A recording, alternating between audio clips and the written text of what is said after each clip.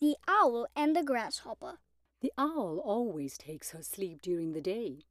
Then, after sundown, when the rosy light fades from the sky and the shadows rise slowly through the woods, out she comes ruffling and blinking from the old hollow tree.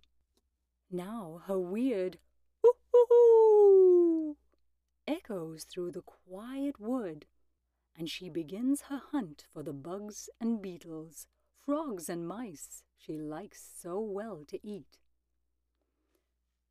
Now there was a certain old owl who had become very cross and hard to please as she grew older, especially if anything disturbed her daily slumbers.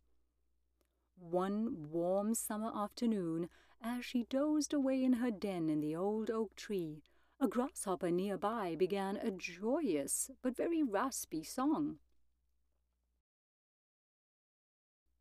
Out popped the old owl's head from the opening in the tree that served her both for door and for window. "Hoo-hoo-hoo! Get away from here, sir," she said to the grasshopper. "Have you no manners? You should at least respect my age and leave me to sleep in quiet." But the grasshopper answered saucily that he had as much right to his place in the sun as the owl had to her place in the old oak. Then he struck up a louder and still more rasping tune. The wise old owl knew quite well it would do no good to argue with the grasshopper, nor with anybody else for that matter.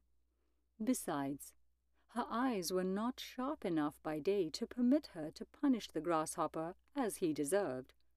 So she laid aside all hard words and spoke very kindly to him. "Well, sir," she said, "if I must stay awake, I am going to settle right down to enjoy your singing. Now that I think of it, I have a wonderful wine here sent me from Olympus, of which I am told Apollo drinks before he sings to the high gods. Please come up and taste this delicious drink with me. I know it will make you sing like Apollo himself." The foolish grasshopper was taken in by the owl's flattering words.